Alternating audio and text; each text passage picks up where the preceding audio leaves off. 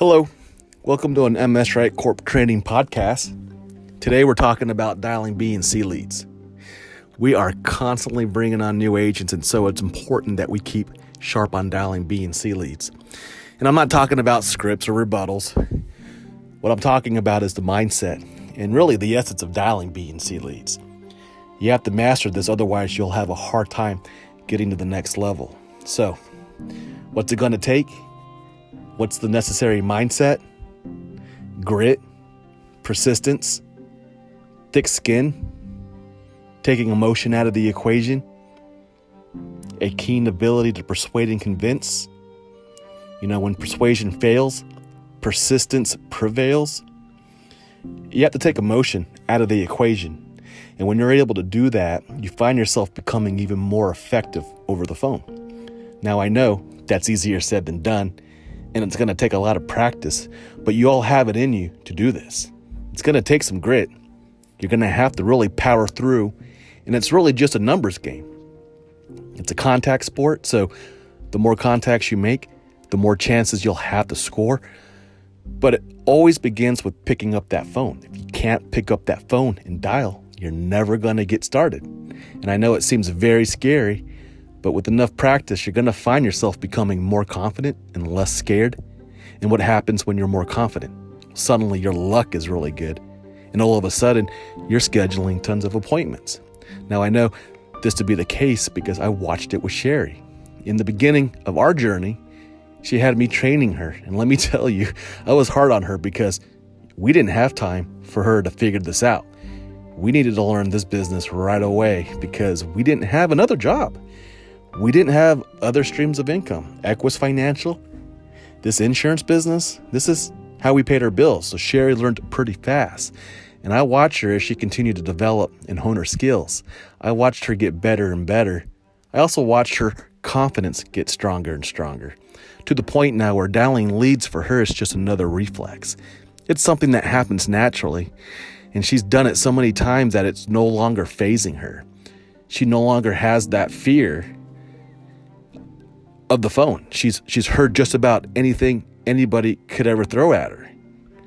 She's desensitized to it all, and she's got no emotion as far as the mindset of dealing with it. I'm not saying she's not emotional with these folks. I mean, when they open up to her, she'll laugh with them, but she knows when it's time to be firm, and she never gives up. These people have to hang up on her because she won't take no for an answer. And I don't mean in a rude way, but she's always got something to say back to them. It doesn't even matter what they say. There's always something you can come back with. And if they're not hanging up on you, you're not doing your job. That's the bottom line. You're not doing your job. Your mission is to schedule an appointment to create an opportunity for you to go and protect their family. And just remember this, they filled out the card. They mailed it back. At one point, they were interested in having protection. They were interested in having some sort of safety net in case they got sick or injured and couldn't work. Or they were interested in their spouse being able to stay in the home should the worst ever happen. Or they were interested in making sure that their children had a place to live. Or they were interested in making sure that the equity remained secured after their passing. And at some point, maybe an agent gave them a bad experience. Maybe an agent passed along some bad information. Maybe they weren't shown the right program and thought it was going to be too expensive, or maybe they were told they weren't going to qualify because that agent didn't have enough carriers in their bag. Something changed. And when you're dialing B and C leads, it's your mission to find out what changed. It's your objective to reignite their interests. It's your mission, again, to find out where they left off with the whole process and figure out how you can get in position to take over. Whether it's replacing a plan that was put in place or whether they just need to sit down and meet with someone more versed in the solutions we offer, like you, who can show them the right program, show them how affordable these things can be, and to elaborate as to all the reasons they need the solutions. So when you're dialing, does it really matter what you're saying to them? You're just trying to keep them from hanging up, and by grabbing their attention, make them wonder why you're calling. Ask for their help. Let them know, hey, we have an open file here for you. We're looking to get you information on mortgage protection. It's my job to make sure you get it. We have a file that needs resolved, and then let them know what happened. They'll let you know what happened. They're going to let you know exactly what happened. Sherry was finding pretty often that they had put a plan in place, or they had met with somebody and something didn't work out for one reason or another.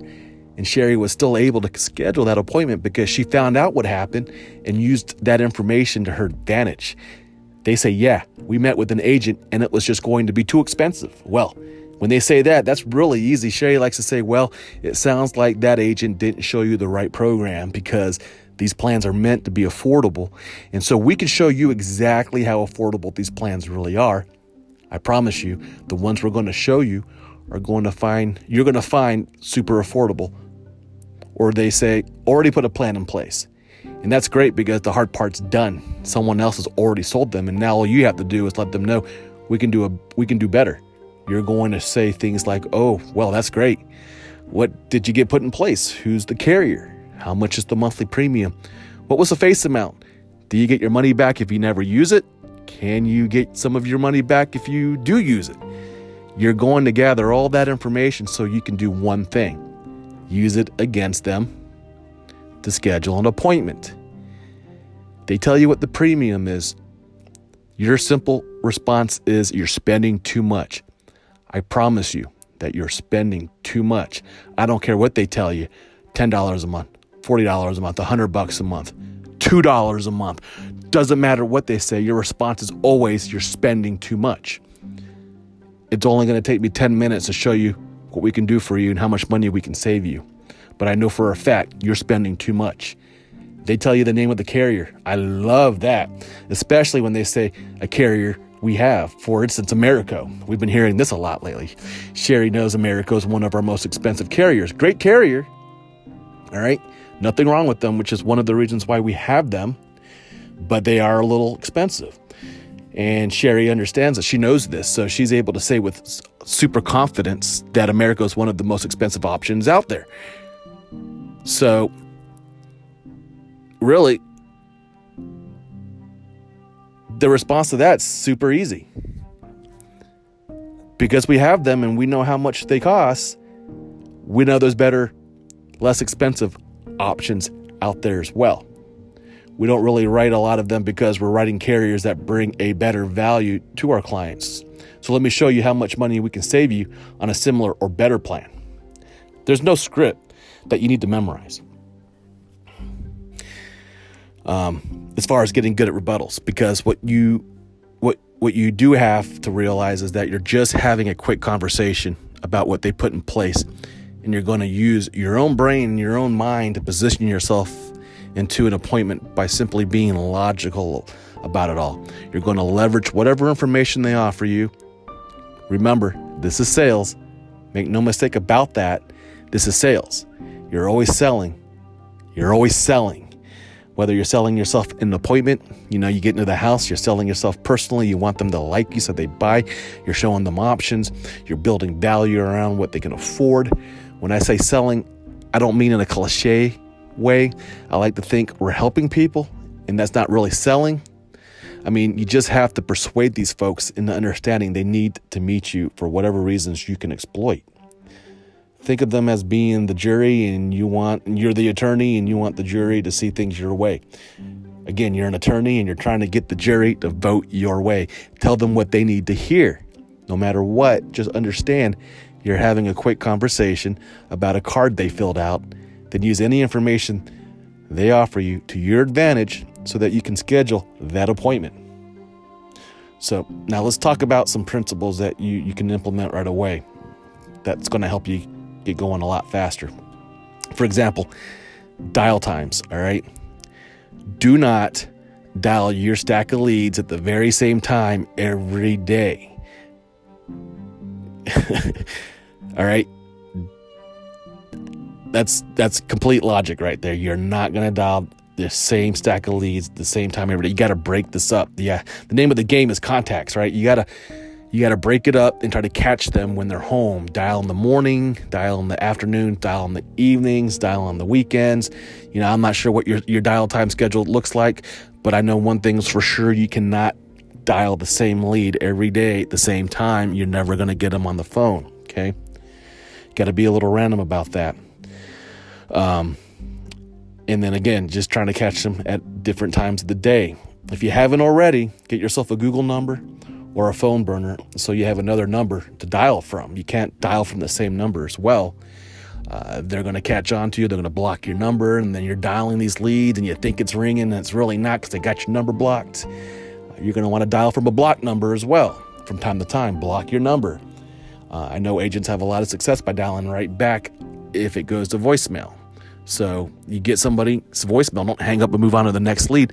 Hit them back right away. Hit them back a third time. People have gotten me that way, trying to get a hold of me, and I don't pick up right away, and I let it go to voicemail. They call me right back. The second time, I'm like, I know that technique. I'm not falling for it. And then guess what? They dial a third time, and I'm like, oh no, something is like, shoot, maybe I need to pick this up. And guess what? I pick it up, and guess what? They're trying to sell me something, and that's okay. They got me, right? We're all in this game together, right? We're all doing this. But, it works. So use that technique. Don't just move on to the next lead. Something else you guys can do differently if you're not already doing it. You already got a telephone number. You're blocking. Get a different telephone number, maybe 2 or 3. If you're dialing a particular area pretty frequently and your mobile number isn't that area code, we have found that it helps. For instance, we're in Orlando. We're 407. If you're dialing Lakeland, they're 863. So we've got an 863 number that Sherry dials from. When she's dialing those folks, they tend to pick up if the number's local. So if you're getting more than one number out there, keep that in mind. Leaving voicemails. So depending on who you ask, you'll get a different response as far as voicemails go.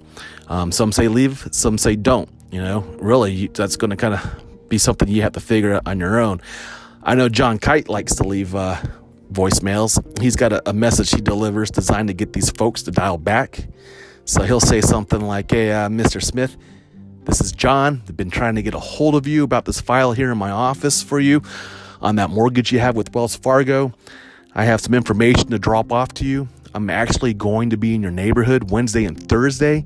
I got you down for Wednesday morning, so I'm going to swing by with this information on Wednesday morning. But do me a favor, if you wouldn't mind, just give me a call back if Wednesday morning isn't going to work for you. Otherwise, I'll just see you then. Okay, I'll talk to you then. Have a good day. That's a voicemail he leaves. And that voicemail is designed to prompt a callback, right? Most folks are going to be like, who is this guy? My mortgage with Wells, he's bringing information by Wednesday morning. What's going on? And they call him back wanting to know exactly that. What's going on, right? And so it's pretty effective. He likes to use it. Other agents, they'll say it's a waste of time. Don't leave it. And you're just giving them a heads up as to why you're calling. And the next time they see your number and the caller ID, if they haven't already, they're going to block it, right? Going back to a couple of principles ago, have more than one number so that doesn't happen. But really, to each his own. So it's just going to depend on one style as far as whether or not they're going to leave a voicemail. If you are going to leave that voicemail, John did say he likes to leave that voicemail because he does door knock his leads, right? And so if you're going to do that, try to coordinate the timing on that. If you're going to be in an area door knocking those leads, leave those voicemails the day before because it will definitely generate a callback. But if it doesn't, this is what happens. You get out there, you door knock them, and you can pretty much say, hey, I left you. I've been trying to get a hold of you. I left you a voicemail. And here I am with this information I promised you. You never called me back. You remember? You do remember? Okay, you remember filling this out too, right? You're showing them the lead. So they all connect. Just figure out what's going to work for you. Everyone's style is a little different. So if your style works with leaving messages, by all means, do that. Your goal is to schedule an appointment, and that's probably what's going to happen. So, I'm going to leave you guys with this. Dialing B and C leads successfully requires an attitude, certain mindsets, and a lot of grit. And I'm not saying you have to be a badass or a hard ass or even passive aggressive. I know Sherry, she's not aggressive at all. She can be a little passive aggressive at times, but I think the key to her success with scheduling appointments is her persistency. She's super persistent, and she's going to continue to call and continue to come back until she's got the appointment scheduled or they've hung up on her. And if they hang up on her, she doesn't get mad. It's whatever. She did her job. And that's how you guys need to be thinking about it as well. Just doing your job. There's only so much you can say about how to dial B and C leads, when at the end of the day, all it really takes is some grit and some persistency and having faith in the numbers. You're bound to get an appointment. If you keep dialing, that's all it is. So I want you guys to listen to this podcast again and again and again, and as many times as you think it's going to take for you to instill these concepts and principles. I know you guys can do this. All you have to do is know that you guys can do this, and it will all work out. Okay? So, all right. Good luck out there, guys. Talk to you later.